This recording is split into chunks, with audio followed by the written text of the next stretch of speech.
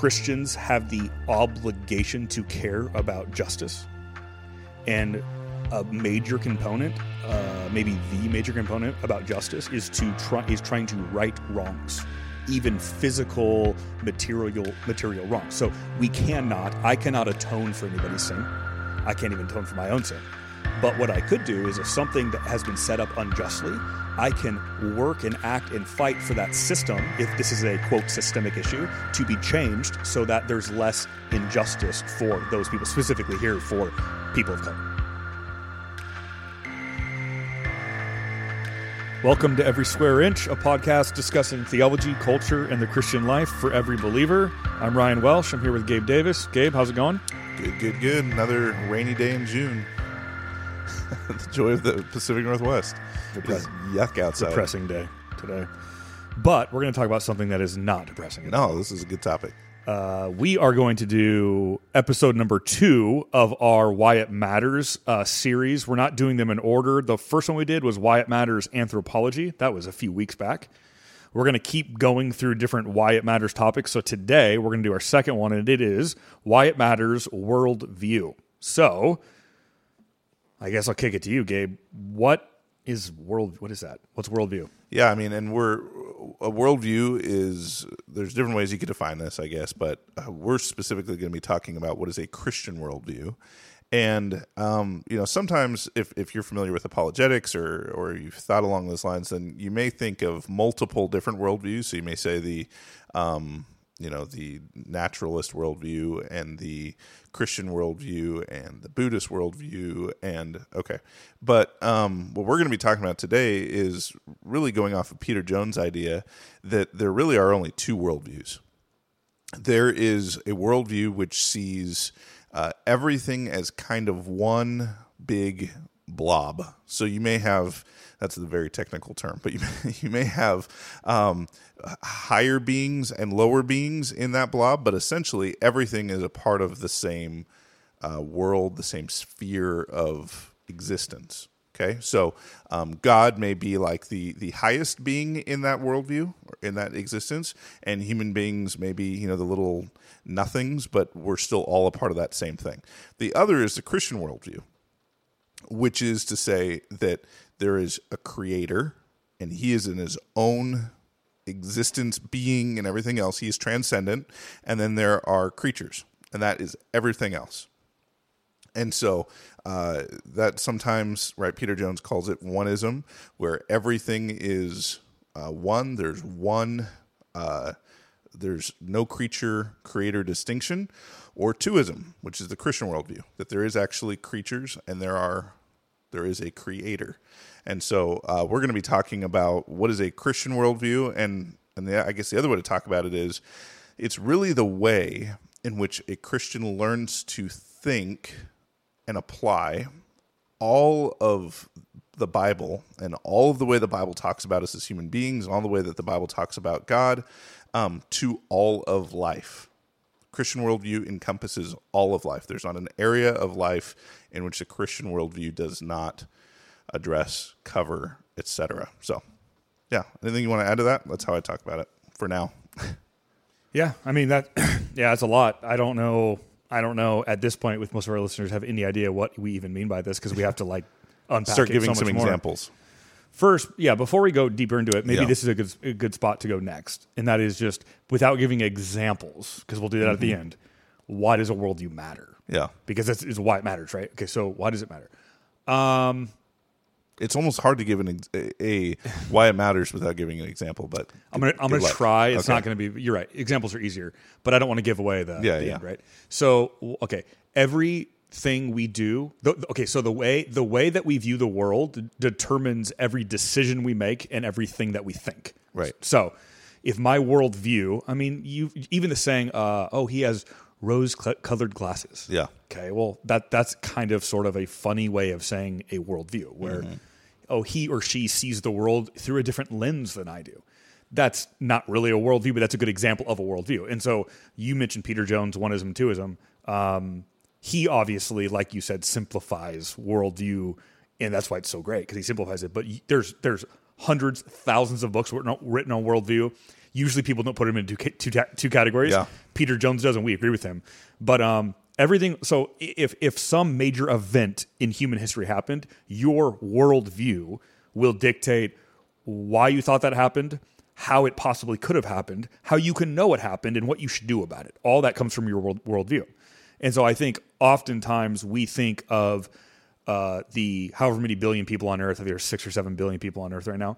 We think of like there's all of these people, and they all have these really unique belief systems, and they all vary a lot. And really, when it comes down to it, there's not that many different worldviews, maybe even just 2. Right. And so, although there's different maybe specifics, really, people see the world in one of 2 ways, really. Okay. And so, anyways, that's why it matters, because it affects everything we do. Yeah, and it affects, something from its basic. I'm going to give a little bit of an example, not go too far into it, but, when you watch the evening news, if you're watching a person that is communicating to you truth, right? That's what they're purporting to do here. This is truth. And yet the Christian worldview says that they are sinners by nature and choice, that they are by nature deceived, that they are therefore they are liars, that there is deceit and wickedness present in their heart, that there is no Holy Spirit that is directing them and guiding them towards truth, that they're not subject to any objective truth.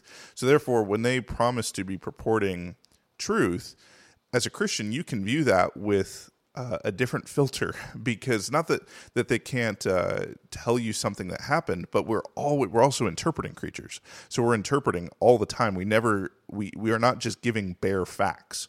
And so when they are making interpretations and communicating those interpretations to you, the Christian worldview lets you say, okay, hold on, let me remember that they are communicating something from a worldview that is not necessarily a Christian worldview. And I can therefore evaluate it in light of that. Yeah. Right. Yeah. There's something you mentioned in the news. Yeah. There was, I think just this last week, Tucker Carlson on Fox News. Yeah. And when I say that, half of our listeners go, yes, Fox News. And the other half have shut us off. I don't mind Fox News. I just don't like Tucker Carlson. You don't like Tucker. Yeah, that's true. Which is funny that on like out of a lot of the people on that station, Tucker's one that bugs you. That's interesting. But whatever. But what I'm about to say is actually very critical of Tucker. His worldview was, he said something, he was talking about the race stuff, and essentially what he said is, no one is born sinful. Yeah. No one is born with the blame on them already. And what he was trying to talk about is no one is born being guilty of racism. It was this whole racial unrest. But what he said was the worldview is an unbiblical Yeah, the little bottom, the ticker or whatever it's called. Yeah. It was an unbiblical worldview completely. Yeah. Okay, so let me do this. One more stab at undergirding this. I think it's important. And this comes from a book. I'm stealing this from, I think it's James Sire. Isn't it James Sire that wrote the book Naming the Elephant? I don't remember. I think it's Sire. Let's go with Sire. Riley will fact check it as I'm talking about this. He's our fact checker. So I think it's James Sire, Naming the Elephant. It's a whole book on worldview. And although I do like James Sire, he also wrote The Universe Next Door and stuff like that. It's James Sire. Okay, thanks. So the book's fine, I guess. It's not my favorite book in the world, but I love how it starts. Okay, so the name of the book is Naming the Elephant. Okay, and the reason why it's called that is because he starts out the book with this. I think it's an old, like Eastern Indian proverb, and it goes like this: there's a kid who's learning the globe, like in school, and so he's learning more about it, and then he asks his dad at home, "Hey, Dad, so I'm learning about the globe, learning about all the countries, but what holds the globe up?" Because he's starting to think about it. Like the globe's just, it's just a sphere. Like what's holding it up? And so the dad's like, oh, dang, I don't know. Like, what do I tell him? So the dad's like, camel. A camel holds the globe up, which is stupid, right? But he thought that will shut him up for a while. The next day, his son comes up and goes, okay, the camel's holding up the globe, but who's holding up the camel? Smart kid, right? Smart kid. And then the dad goes, dang it, kangaroo. Kangaroo's holding up the camel. Who's holding up the globe? And so the kid, obviously smart, comes again, and he's like, okay, I got another question. I don't get it. Who's holding up the kangaroo? Who's holding up the camel? Who's holding up the world? So the dad's not going to freak out. And he's like, okay, what's the biggest animal I can think of? Elephant. The elephant is holding it up. Elephant's holding up the kangaroo. Who's holding up the camel? Who's holding up the globe? And then, so the kid's like, oh, biggest animal, totally. It makes sense. Comes back the next day and says, Dad, who's holding up the elephant? And the dad's like, this is so annoying. The dad goes, it's elephant all the way down. Okay, down to where? I don't know, but that's how it starts. Yeah. The whole point is, how we answer that question is a worldview question. What is the first thing? Right. What is the first thing? So if you're a Christian, what you think the first thing is very different than if you're not a Christian. Okay, so worldview is incredibly important. So here's what I'm going to do. I'm gonna cut me off, either of you, if this becomes too boring or too long. But I think it's important. So Gabe and I, we've talked for the last few years, and I was never a big philosophy guy. I thought philosophy was annoying. Mostly what I meant was the philosophical debates about things you couldn't actually answer. But then when I started school again and I started studying philosophy, there's parts of it I really started to enjoy. I think that the part of theology that I enjoy most, or I said theology, part of philosophy that I enjoy most is the part that has to do with this worldview stuff. Okay, so here's my stab at not trying to not be boring, although it's kind of a boring subject. There's 3 areas of philosophy. And most people have heard of some of these words, right? Metaphysics, kind of a big word. Epistemology, big word. And ethics, not a big word, okay? Those are the 3 fields of ethics.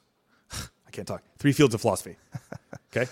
Here's what these are. And the reason I bring this up is for all of human history, people have been trying to answer these questions that come from these 3 categories. And the Christian worldview is an answer to all 3 categories. That's why I'm going here, okay? So the Christian worldview literally is a philosophy. We as Christians would say it is the correct philosophy. It's the only correct philosophy. But it is a philosophy in that it answers philosophical questions. Okay, so metaphysics. Metaphysics is essentially saying this. What is here and why is it here? That's a metaphysics question. Okay, so if I said to you, Gabe, what is the world made of? That's a metaphysics question. Yeah, is it just matter or... What is it? Mm-hmm. Yeah, what is it? And you could go, well, there's land and there's water and there's oxygen and there's an atmosphere. You're answering a metaphysical, like what's here? What is it? Okay. Now, the next part, epistemology, that's the maybe some people argue on this, maybe a more foundational question, which is how do we know what we know? Epistemology is a study of knowledge. So if I said, what is the world made of? And you said, what? What is it made of? Yeah. What's the world made of? Just give me an answer, even if it's wrong. Matter. You could have said cheese. It doesn't matter. Okay? Sure. Okay. And then I say, well, how do you know that? Now we're in epistemology. Right. Now you need to say, this is how I came to that conclusion. Okay.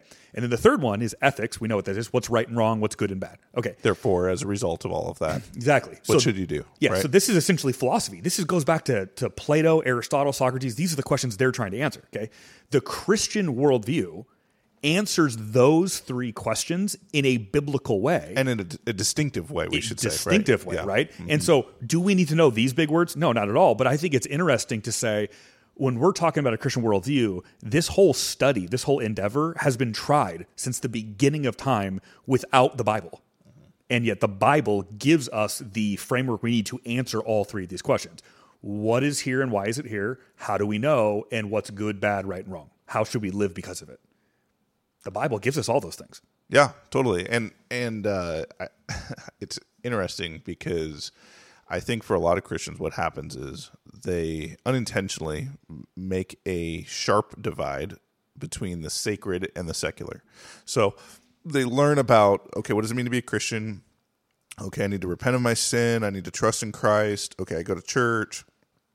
And then, we talk about this in different ways, right? They maybe go to church and we might say, oh, you're just a Sunday-only Christian. Okay.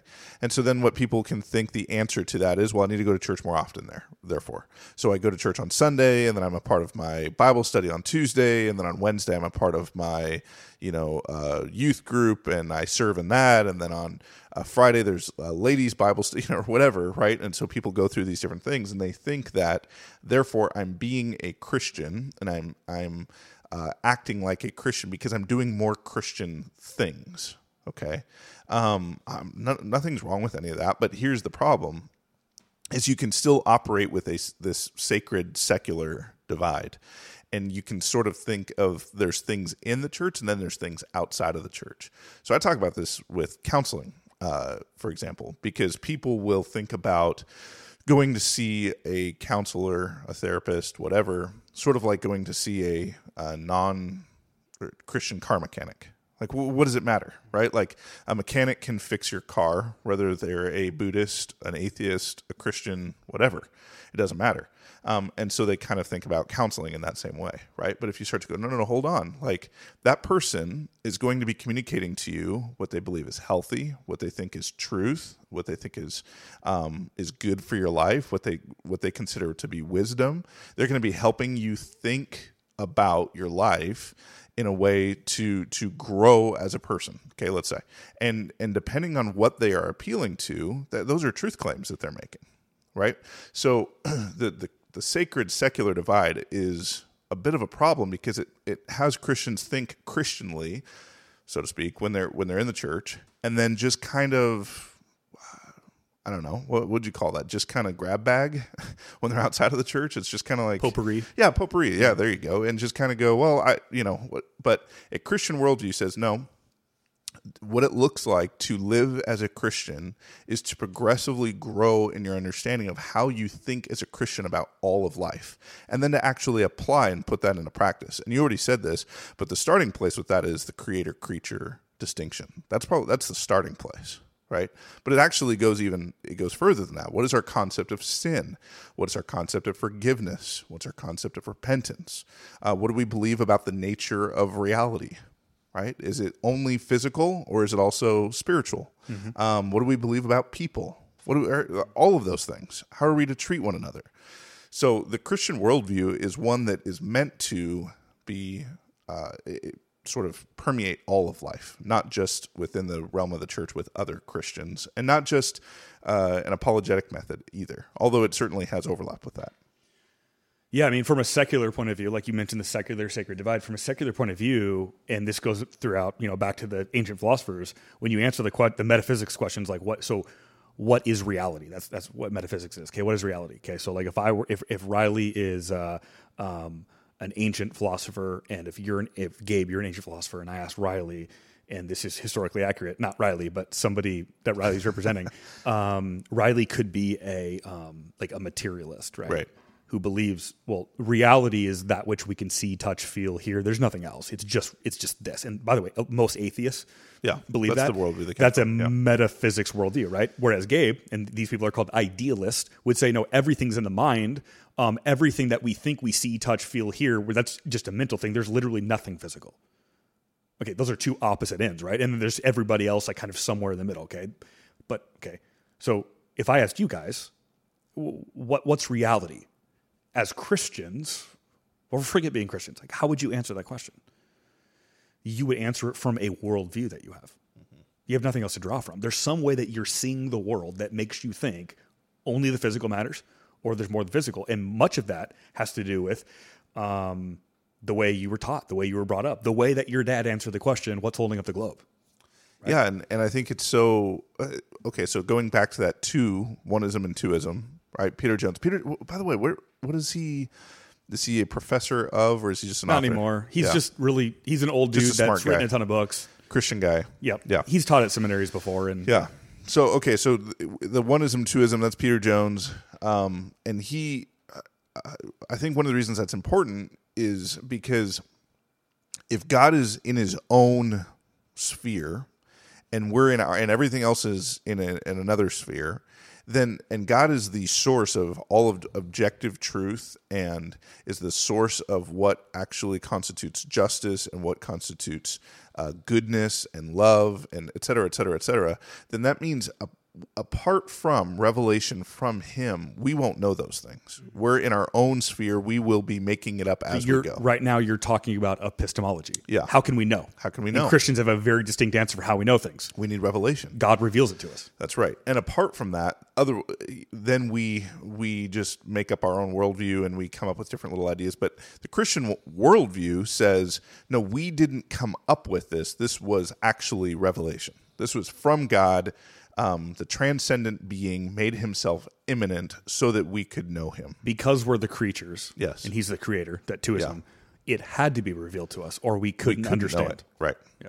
And that is another, so again, you start with the creator-creature distinction, and then you say, okay, well, that means that we couldn't know those things on our own. We needed revelation, and again, that's the Christian worldview. So, by the way, going just really quick, because I just want to keep categories straight here. What you just said, creator-creature distinction, that's a Christian metaphysic.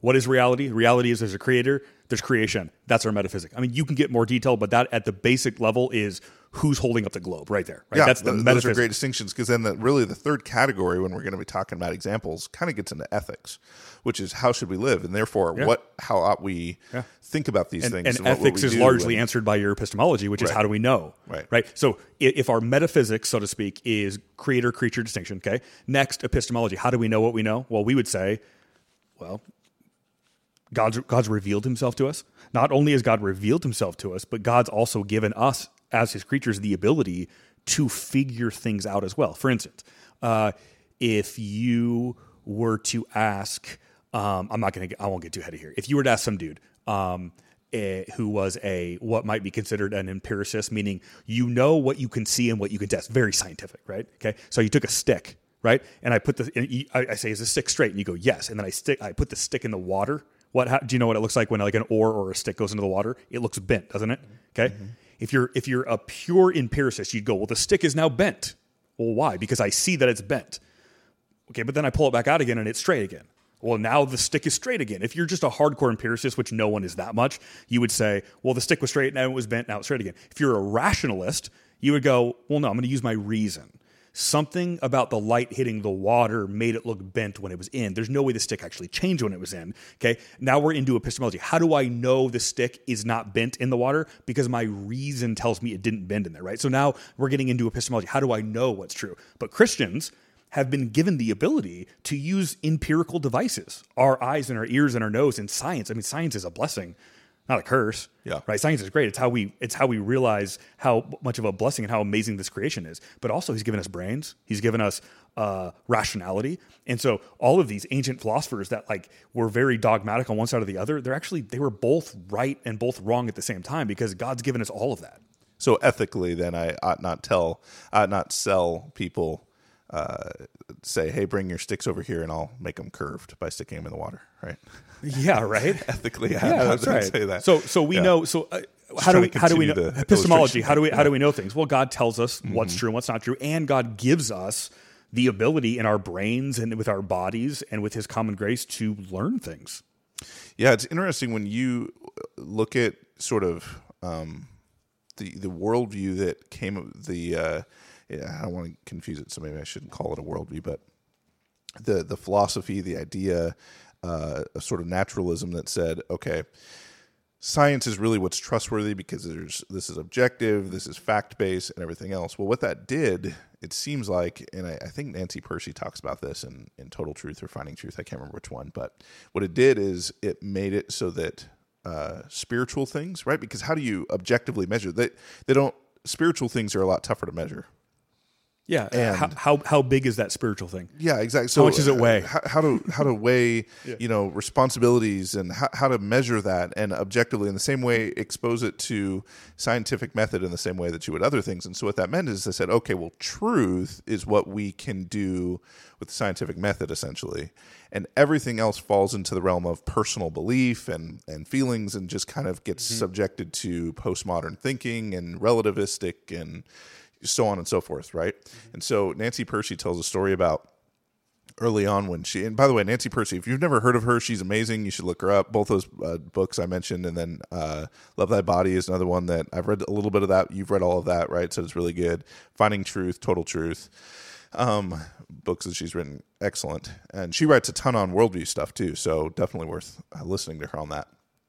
But she talks about early on, even in apologetics, talking with her brother, and they were talking about the resurrection, and she was saying how he was thinking as a modernist, which is there's true and false, there's right and wrong, and so he said, it really seems like whether or not we embrace the Christian worldview, it really comes down to did Jesus rise from the dead or not, right? And that's really thinking like a modernist. There's true or false, and if it's true, then I should believe it, and if it's false, then I ought not, right?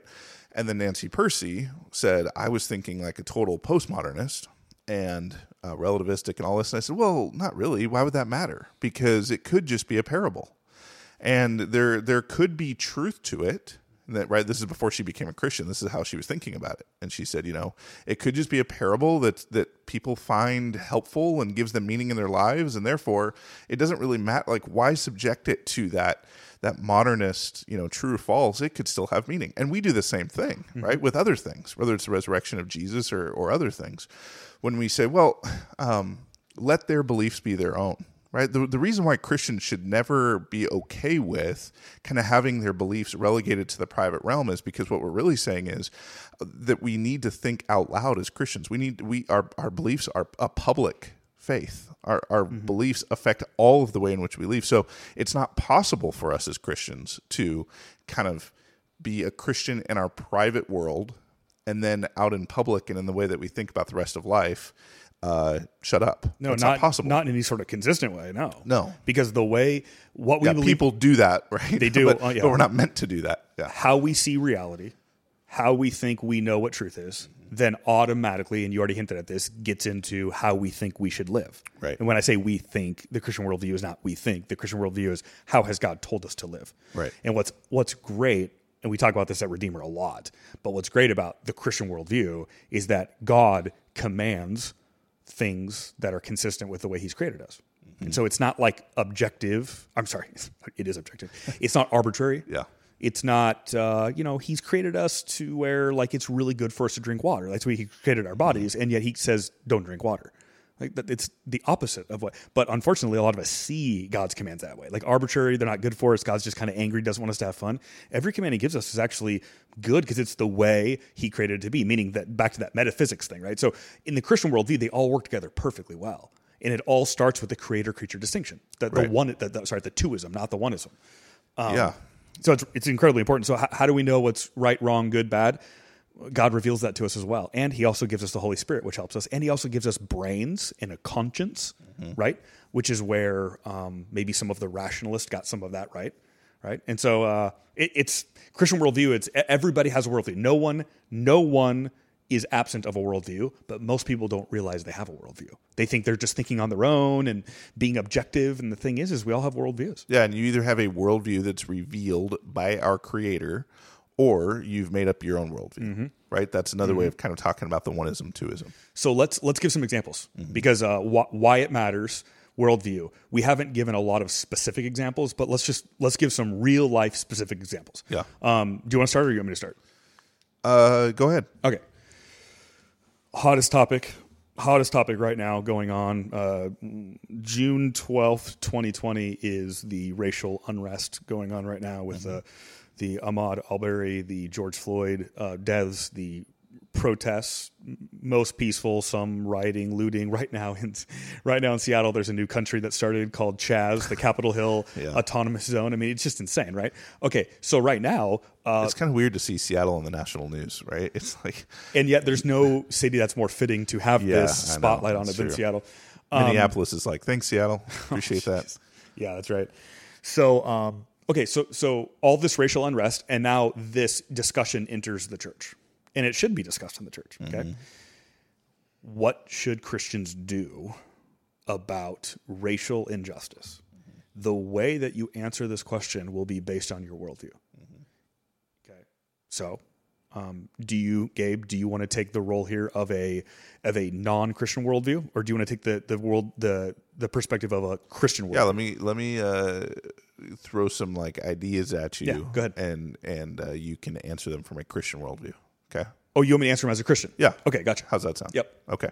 So you, Ryan, bear responsibility for the sins of other people. And therefore, you ought to repent of those other people's sins. Yeah. Biblically speaking, that's not true. Biblically speaking, we're responsible for our sin. Jesus has died for individual sin who trust in him, and I am not responsible for the punishment. I don't bear the weight of other people's sin. The only person that might be true of is Adam, that we bear guilt. We have original sin because of Adam, but that's only because he's the first. He's the head of the human race. It's the only reason that's true.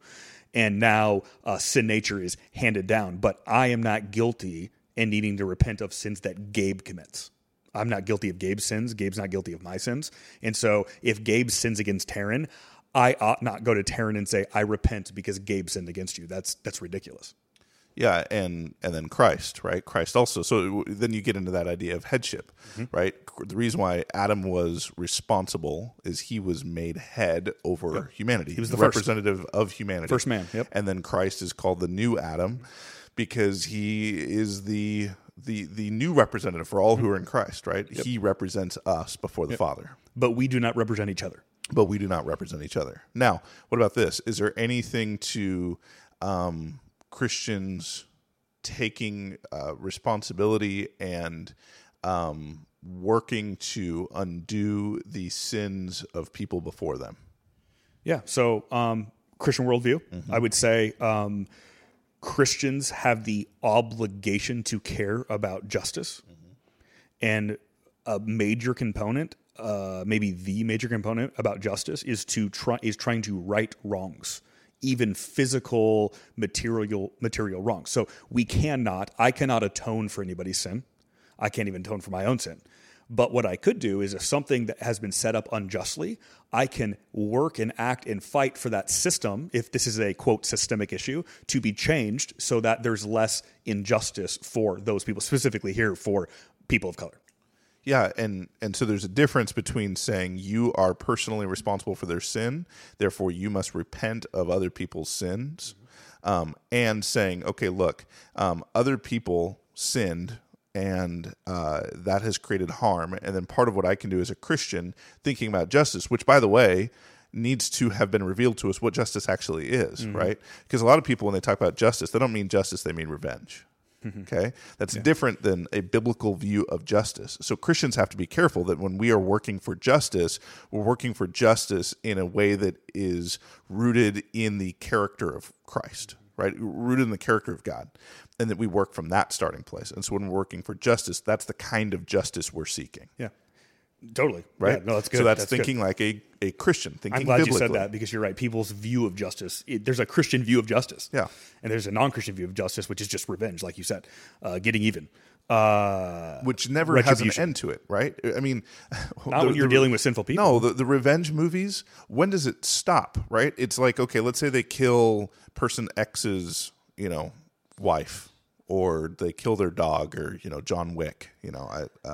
Whatever they do something like that. Revenge does not just include life for life, right? And that's not justice. The worldview that's operating there is no revenge.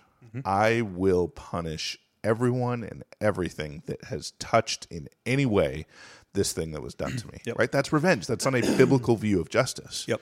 The biblical view of justice, even related to the death penalty, actually limited the scope of that, right? It actually limited the eye for an eye, tooth for a tooth. People think of that as like, oh gosh, that was horrible, but it was actually a way of saying, no, you can't have revenge. You can't do more than what was done actually against you individually. Yep. Right. Anyway, okay. Yeah, so really quick on that, so how that's played out in real life regarding race is...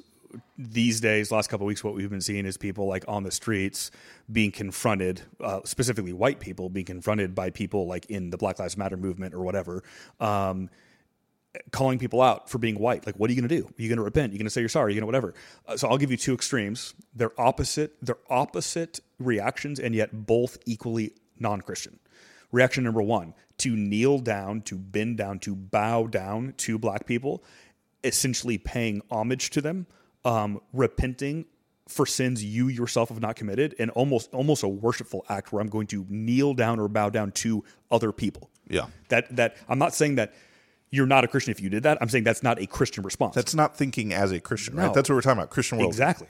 Here's the opposite response that's equally not Christian. Telling the person racism doesn't exist. Right. Or me, I can never be racist. That is equally a non-Christian worldview. Of course we can all be racist. Why is that? We've talked about this, Gabe. Why is that the one sin we couldn't struggle with? Yeah. So again, a Christian worldview, right, should have a person saying, when I'm accused of being a racist for some particular act, I ought not quickly say, no way, not possible. I ought really consider that. And we talked about this even in, I think, our other podcast, so I don't want to recover the same ground. But the Christian worldview says, no, sin is pervasive. There's total depravity. We're sinners by nature and choice from birth. That apart from the Holy Spirit, the inclination of our thoughts are evil all of the time. And that even as Christians, we are actively battling against our old nature. And so we shouldn't think that's the one sin that I just couldn't. There's no way I could be guilty of that. We have blind spots, especially considering the Sermon on the Mount, where Jesus shows us that we're far more sinful than we think we are. Even when we don't act things out, we have thoughts, right? The Sermon on the Mount, it takes adultery and murder to the heart level. Right. And so when it comes to racism, it doesn't mean you've worn a KKK outfit. That's not the standard of racism. Yeah, like, what about your thoughts? I know you don't know the answer to this totally, but like if Jesus were to talk about racism, for example, right, in the way that he talked about adultery, where he said, because what Jesus is doing in that is he's trying to help everyone see how this fits them at the heart level. At the heart level, yes. This fits you. So you're an adulterer, and they go, no, I've never slept with my neighbor's wife. What are you talking about? And Jesus goes, okay, but have you ever looked at a woman with lustful intent? Oh, right, okay. So Jesus is trying to help everybody see how this sin that's pervasive is not just in their actions, but it's also in their hearts, right? And so that's where it actually originates. Yep. And so if he were to do that with racism, for example, what do you think that might look like? I know, yeah, hard one. I mean, this isn't a great example because he'd be probably more specific, but like, you say you've never committed racism or something. Yeah. You say you never fired a person because of the color of their skin or treated them differently because of the color of their skin. Oh, you want to get that specific? I wasn't going to. I was just going to say something like ever showing partiality based on someone's ethnicity. Yeah. But if you're talking about like an actual example of that, man. I mean, even if we don't have the exact way that he would say that, right? Because we don't have that in Scripture. But that's how I think Christians should think about it is that if you look at yourself and you go, no, I'm not that. Like, I didn't do that particular action. Think about, okay, where does that start in the heart? One of the places I think that starts is thinking that you and your perhaps culture or that in some way you are better. There can be a self-righteous kind of a thinking behind racism, right? Yeah. A pride, even a hatred of other people, a hatred of difference, those kinds of things. So like, or how about this? Yeah. Well, of course he said that. He's black. Yeah. Of course he said that. He's white. Yeah. Of course he said that. He's Hispanic.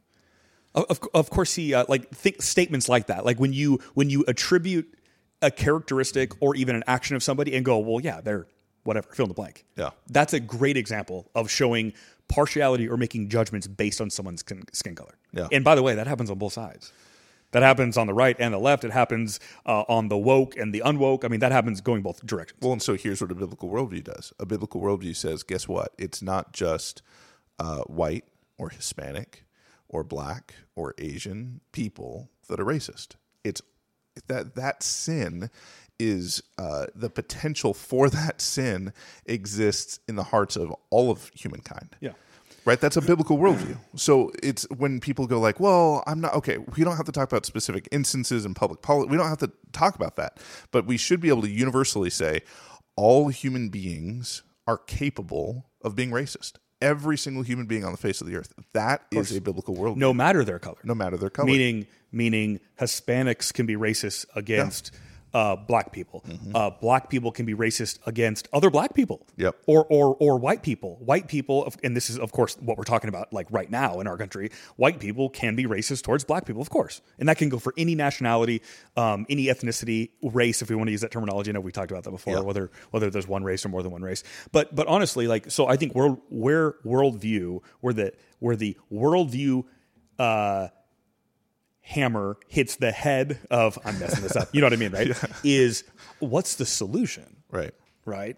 Is the solution to give enough money to this organization? Is the solution to fight for policies for A, B, or C? Or from a Christian worldview, isn't the solution repentance? And is it individual faux? Is it repentance. faux repentance that comes apart from a work of the Holy Spirit, which is, I feel bad. Please, I just make my guilt go away in some way. Worldly sorrow. Absolve me of my guilt. No, Paul says that there's a worldly sorrow that leads to death. Yes. Right? That's worldly sorrow that leads to death. There is no life in that faux repentance. No hashtag, no either verbal or on social media, no nothing you can say or type is going to fix the problem. That it could be it might not be virtue signaling, meaning you actually could mean it and it'd be a fine thing, but that's not actually what fixes the problem. Repentance is what's going to fix the problem. And so from a Christian worldview, what's the solution to racism? Well, the here and now, it's repentance. It's loving neighbor as yourself, no matter their color. And then ultimately, we know Jesus is coming back and he's bringing full justice. Racism's totally going away. So we know the ultimate answer is Jesus is the ultimate answer, right? Yeah, and that Christians, that all comes out of a distinctly Christian worldview. So another thing that's related to all of this is Christians. You cannot just think that a Christian worldview will automatically be adopted by you because you put your faith in Christ. It doesn't just automatically develop out of thin air. It's like believing you got saved because you got baptized. It's very similar. Yeah. Romans 12, 1-2 says, I appeal to you, therefore, brothers, by the mercies of God, to present your bodies as a living sacrifice, holy and acceptable to God, which is your spiritual worship. Okay, verse 2. Do not be conformed to this world, but be transformed by the renewal of your mind. So I'm going to stop there. So that is what we're to be doing as Christians, is to have our minds be transformed rather than conformed. So what that means is that naturally in our flesh, that our minds are wanting to be conformed to a non-Christian, a non-biblical, a non-revealed, that's what the word I was looking for, a non-revealed worldview. But because of the Holy Spirit, our minds can be transformed to a biblical one, to one that was revealed to us by our Creator. Mm-hmm. And so it doesn't just come out of thin air. So one of the reasons that we encourage Christians to read or to study or to know their Bibles or all of those different things is so that their minds in these various spheres of life would be conformed not by a worldview that has not been revealed, but by one that has been revealed by our Creator. Mm-hmm. That's right. So we're getting close to needing to cut it off, but we only gave one example. Let's just do a quick second example. It might be somewhat tied together, but it's different. Let's just go in general politics. Yeah. Okay. We thought about maybe doing a sex and gender one. Let's just do politics. Okay. So if I'm a Christian, Gabe, you're a Christian, I came to you and I said, you know what? I'm voting for Donald Trump because this is what's going to change America.